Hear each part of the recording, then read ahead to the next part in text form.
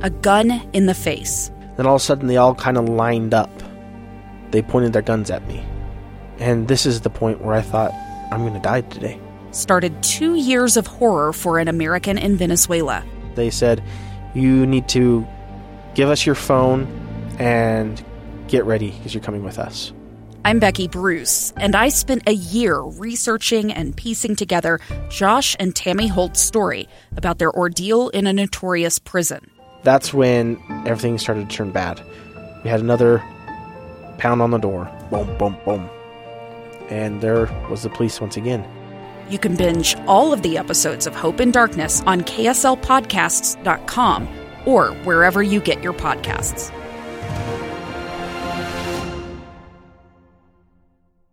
Let's face it, folks. Quarterbacks rule the world. Helmets off is on.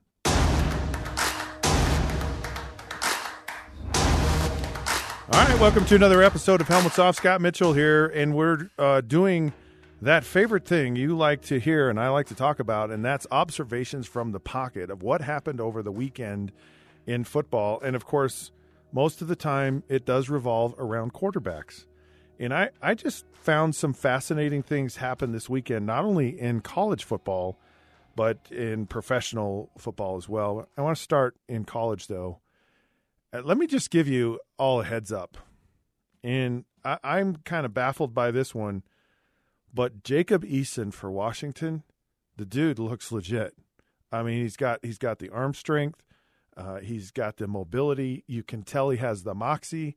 And he's also got his teammates. Like, they believe in him. They believe this guy can win. And, of course, he's being coached by Chris Peterson. And so he's just, as the season unwinds, he may be in the absolute perfect place. I wouldn't be surprised if he's a top 5 pick by the end of the year. He looked really good on Saturday. And I was even more impressed than I thought I was going to be. Here's a crazy one for you.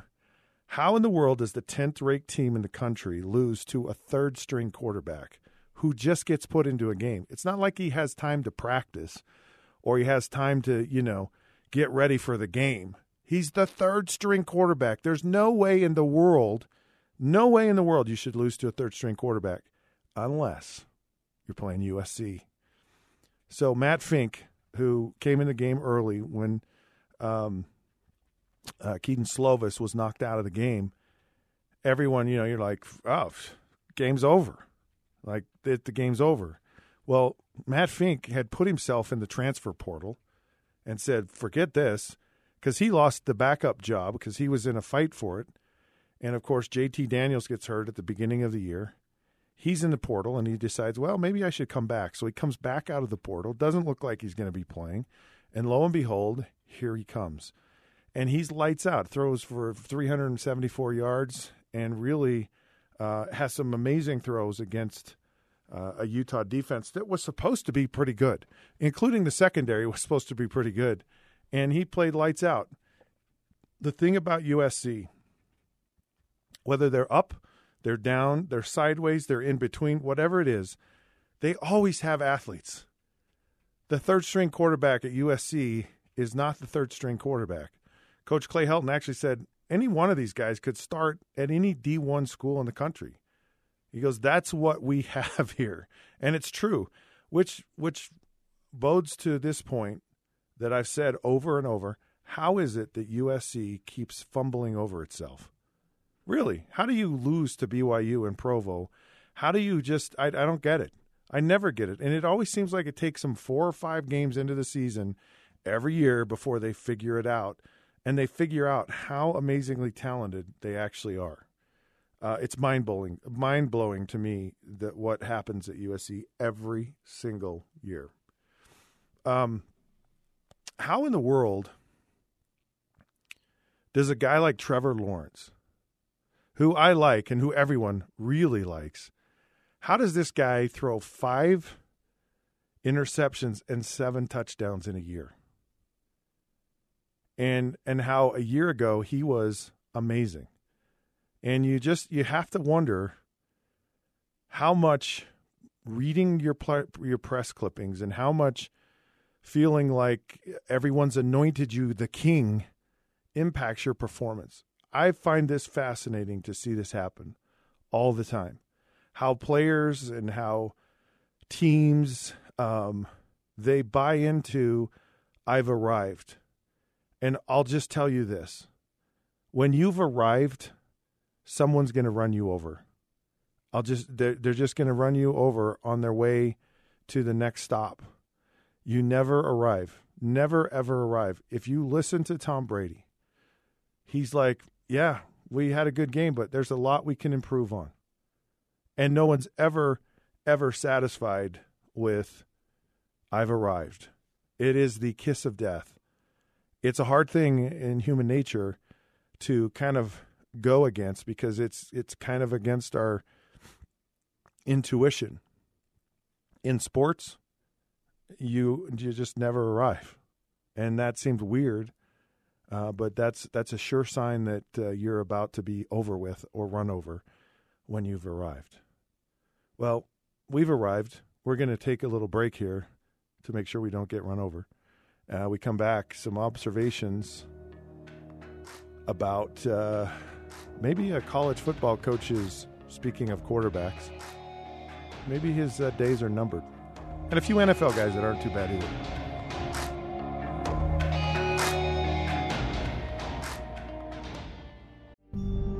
It's the story of an American held in a dark Venezuelan prison. Then all of a sudden they all kind of lined up. They pointed their guns at me.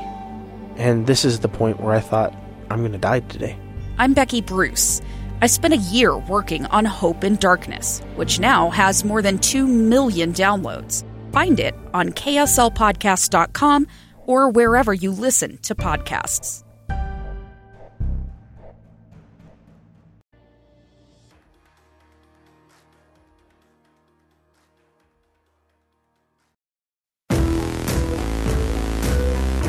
Okay, welcome back. Helmets off. Scott Mitchell.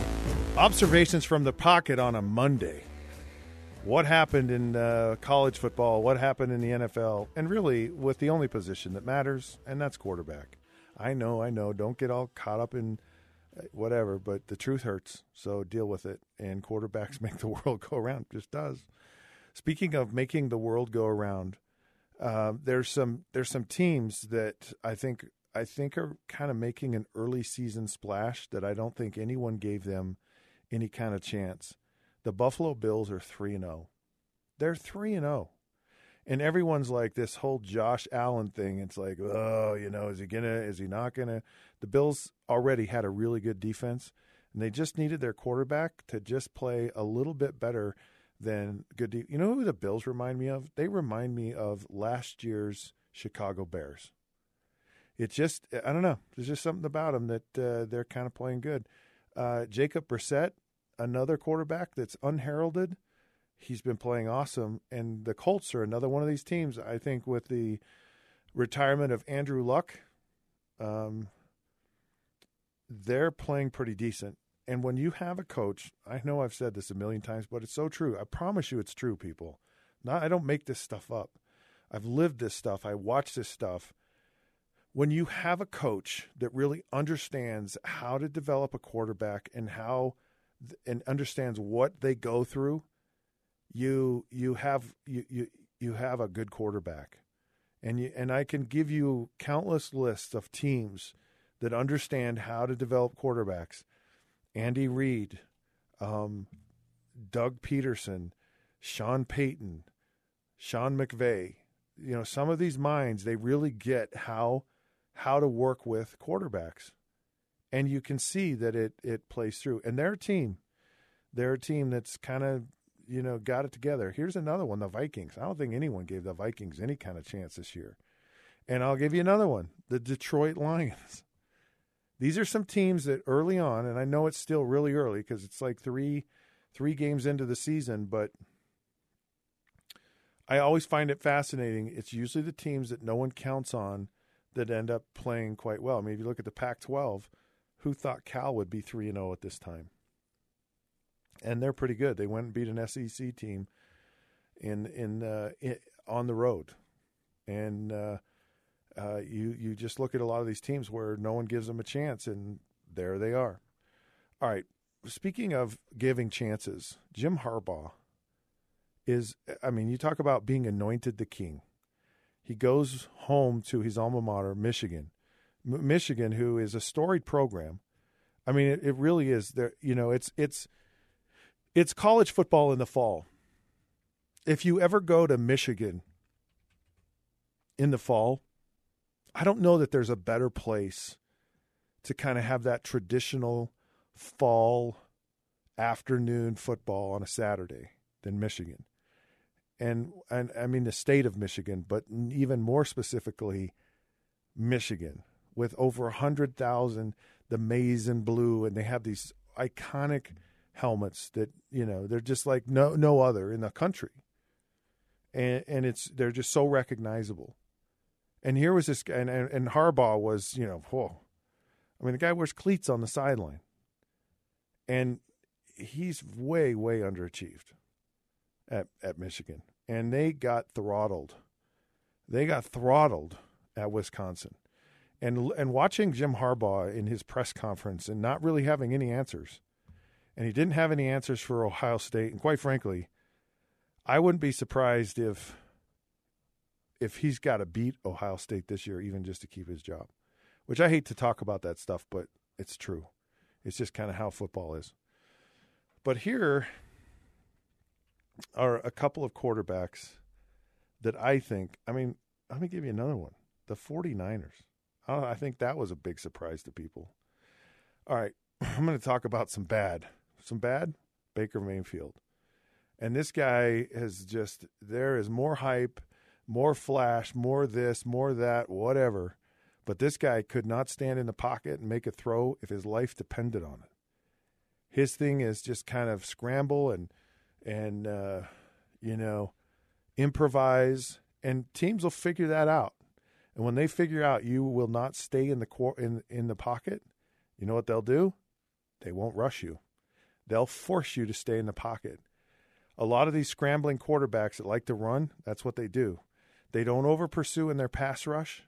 And there's a term where they just go to the level of the quarterback.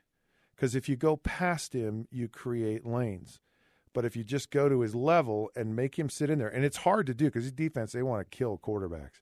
So they're just like, you know, just ferociously trying to, you know, cut that edge and get around the offensive tackle. But when they find a guy who cannot sit in the pocket and throw, and he's more comfortable and a whole lot more dangerous out on the perimeter, they won't rush him. And they'll eventually figure out, and they'll say, okay, we're going to force you to actually throw the ball and beat us. And until you can do that, we're not changing anything. And that's what happens. And that's why these running quarterbacks are kind of a challenge to have on your team because you can defend them eventually. Now, the guys that figure out how to throw, those are the scary guys. The guys like Lamar Jackson, who basically was a run guy. But, man, he's kind of doing it all. And then, of course, Patrick Mahomes. And another guy's even Russell Wilson. I mean, Russell Wilson is – and they'll stay in the pocket. And when they leave the pocket, they're scary, but they can stay in the pocket and make throws. And that separates good players from bad. So you have Daniel Jones, right? And he gets a win his first time out for the New York Giants. And it really shows a tremendous amount of poise and composure. But people are going to say they're going to force him to stay in the pocket, and they're going to force him to throw because right now he's thinking way too much. He's holding the ball way too long. But you know what? He made things happen. And when it's early on, you do that. But eventually, you're going to have to stay in the pocket. When I say observations from the pocket, where this is what this is all about, you're going to have to sit in there and make a throw. And there are just some guys that are kind of having a hard time with it. And some guys aren't because Jared Goff, some of these big-time Tom Brady, Patrick Mahomes, these guys that are playing at a high level right now, they figured out that if you're going to make it happen, you got to make it happen in the pocket as well. All right, Helmets Off is now off. We are powered by KSL Sports. Find us on Facebook at the Helmets Off Podcast, Twitter at the Helmets Off Show.